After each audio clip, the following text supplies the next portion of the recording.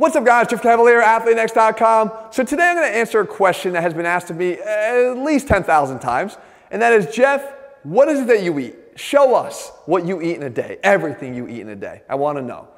I have to say that there's been some hesitance to make the video, and the reason why is because I understand that this topic of nutrition is something that leads to a lot of dogmatic beliefs in nutrition, right? When you think about it, people can become very emphatic about what they recommend for eating. And I empathize with that because I understand where the root of it is. The root of it is that a lot of times people will struggle with nutrition. They will have huge emotional struggles with nutrition. So when they finally figure out an approach that works for them, they want others to know about it, and sometimes a little bit maybe too strongly. But I believe that if you can find an approach that works for you, that you can stay consistent with, that's not going to sacrifice your health in the process, then I'm all on board for it. So with that being said, I'm going to share my approach with you, understanding though, and giving you fair warning now, that there might be some triggers in this video. Triggers in the case of the use of a microwave. Now I understand, guys, that some people are against the use of microwaves. I use it as a tool of convenience. As a matter of fact, I lost a mother at the age of 53 to a rare abdominal cancer. She happened to sit in close proximity in the kitchen oftentimes to a microwave oven.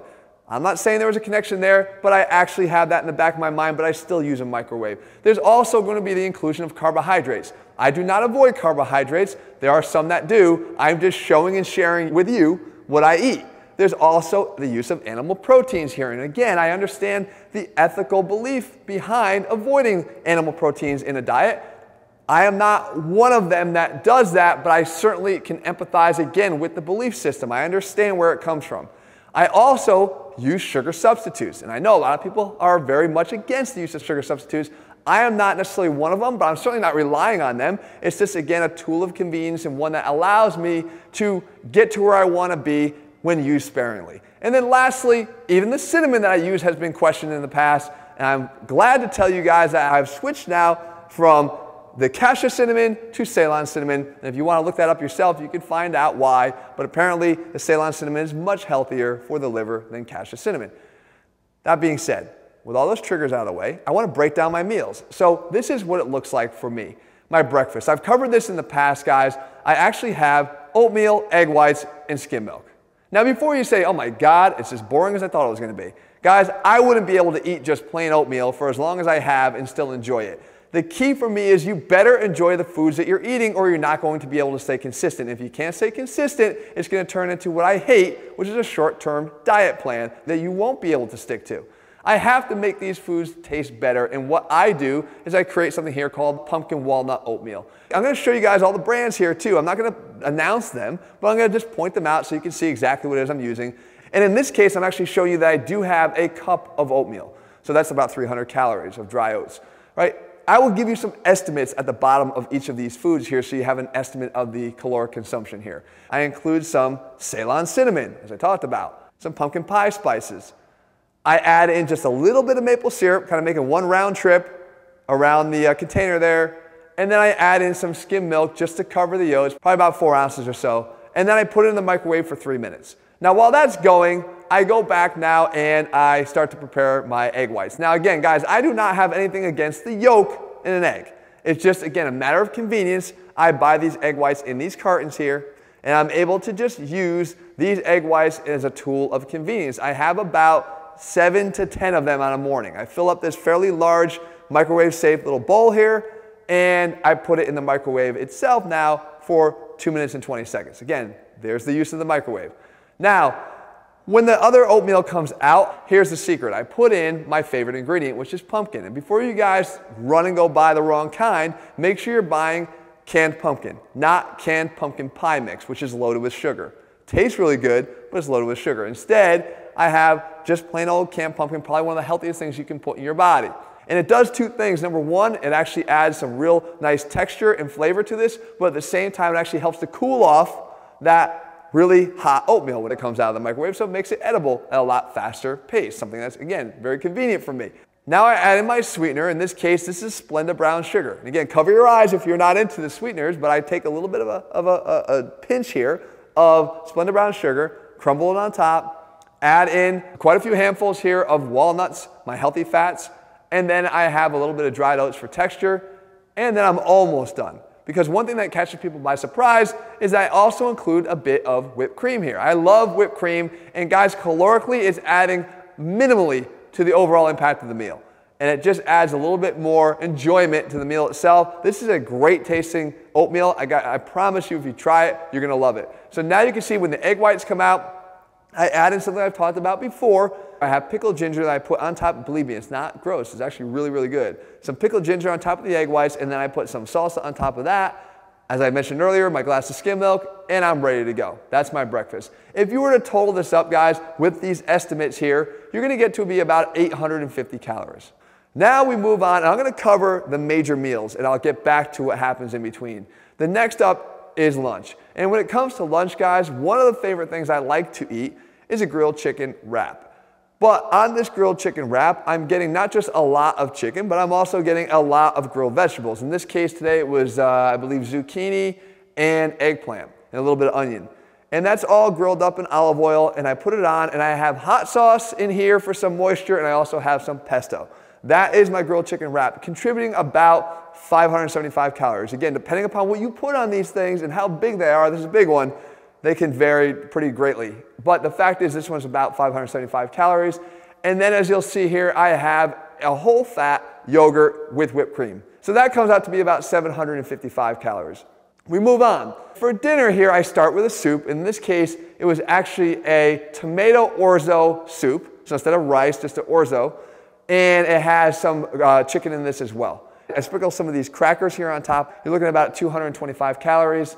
This is how I like to start my meal, right? Pretty much a variation of a soup or a stew or something to start my meal. And then for the dinner itself, you guys are probably pretty familiar with this meal. I showed it to you, and if you haven't already seen it, the video where I break down how I divide my plate up, because there's actually a rationale behind the division of the plate. I think you should watch that video so you can understand the concept, but it's actually played out in full force right here on this plate. And this is my grilled chicken occupying a large portion of my plate. Not quite done yet, because I'm gonna make it taste a little bit better. I couldn't just eat plain grilled chicken. Again, consistency, you have to like what you're eating. And then I have two sources of my starchy carbohydrates. I have some pasta, and then I have my mashed sweet potatoes that has a little bit of cinnamon, a little bit of butter in it as well.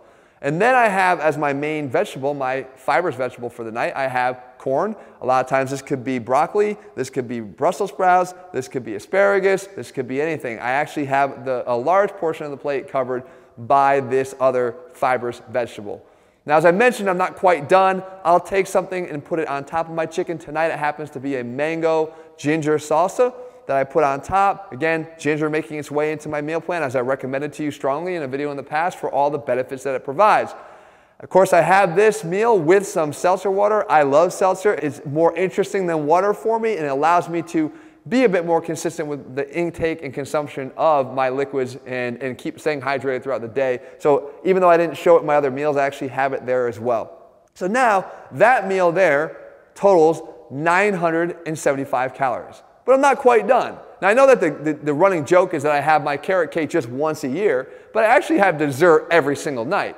And I have it in the form of yogurt, frozen yogurt, or in this case, a fat-free vanilla ice cream. And again, I'm not hung up on the fat-free nature of it. I'm just trying to pick something a little bit slimmer in the terms of, I'm not looking for a Rocky Road marshmallow sundae, all right? I'm looking for something just a little bit more bare bones, because I enjoy it. Right? If it's not something you enjoy, then I would recommend not having this. But this is something that I enjoy. Once again, some whipped cream on top, and we're looking at about 280 calories for this. And yes, it is every single night. Now, if you were to total all that up, you're looking at about a total caloric intake of 2,860 calories. And this is, again, a very rough estimate, but it gives you a guideline. I am not eating 1,300 calories a day. I'm not eating 1,800 calories a day. I'm also not eating 5,000 or 6,000 calories a day. I'm eating right about the range that I should for my body type. And again, I carry a lot of lean mass, so I'm able to support this. The fact is, guys, I'm also pretty damn active. As you can imagine, for my job, I do active things for a living. So this particular calorie amount is what allows me to stay about right where I need to be. It could be different for you. So going and copying this entire meal plan, meal by meal, may not be the secret to your success, but it at least gives you an idea of what it is that I'm taking in and how I actually break it down. Now, not shown here in this video is what happens in between these meals. Do I snack? Do I have anything? I do. And as a matter of fact, I kind of left out the details here because I didn't want to make it into a supplement commercial. And I don't want to be forcing you guys to feel as if you need to use my supplements. It's what I use. I believe that I have the best supplements out there, and I know what goes into every single bottle, so I trust them. But if you want to know in full disclosure what I use on a given day, I have my protein shake, my RX2, every single day, whether I train or whether I don't. And at the end of the day, I always have my RX3 for muscle recovery. Again, it's not very highly caloric. It's just 20 calories, actually. It's just there to help support my harder efforts earlier in the day in the gym to help me to kind of complete the picture. But that would make up the entire consumption for me in a day. So my recommendation to you guys is that, number one, this concept of you versus me is incredibly important. If you were to look at this and say, I don't like any of that, or you know what, those triggers do set me off and I don't really agree with something in that meal plan, then don't eat it. Don't force yourself to eat this because I guarantee you one thing, you will not be able to stay consistent with this. And consistency is the key when it comes to nutrition. You have to be able to like what you eat so you can consistently eat what you eat to get where you want to be. Second point, this is one representative day. I do not eat the same exact thing every single day. The principles around each of these meals are applied across the board, but I do not eat the same exact thing every single day. There are a lot of similarities, but I vary where I can vary, and I suggest you guys do the same thing as well. Don't lock yourself in.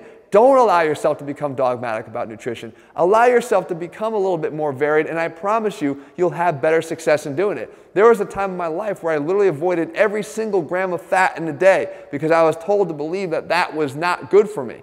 Thank God I was able to release that dogma to become more accepting of it because my results improved tremendously when I did. So guys, I'll leave you with this one last note. When you're looking at this meal plan, to look at the viability for you, you have to ask yourself what is most important to you. I think there's 3 variables that we can sort of choose from, only 2 of which can we actually have. Fast, good, and cheap. And I've covered this in a video before. If you want fast and good, well, you're going to have to probably go out and buy your food. It ain't going to be cheap. But you can go to a catering department of any of your local supermarkets, which they actually have if you're not aware of, and buy a lot of this food in bulk, which is going to speed up the process of you preparing this ahead for the week ahead. If you want, let's say, good and cheap, then that means you're going to probably have to sacrifice fast. It means you're going to probably have to go buy these raw materials and go make them yourself, which is going to take a lot more time.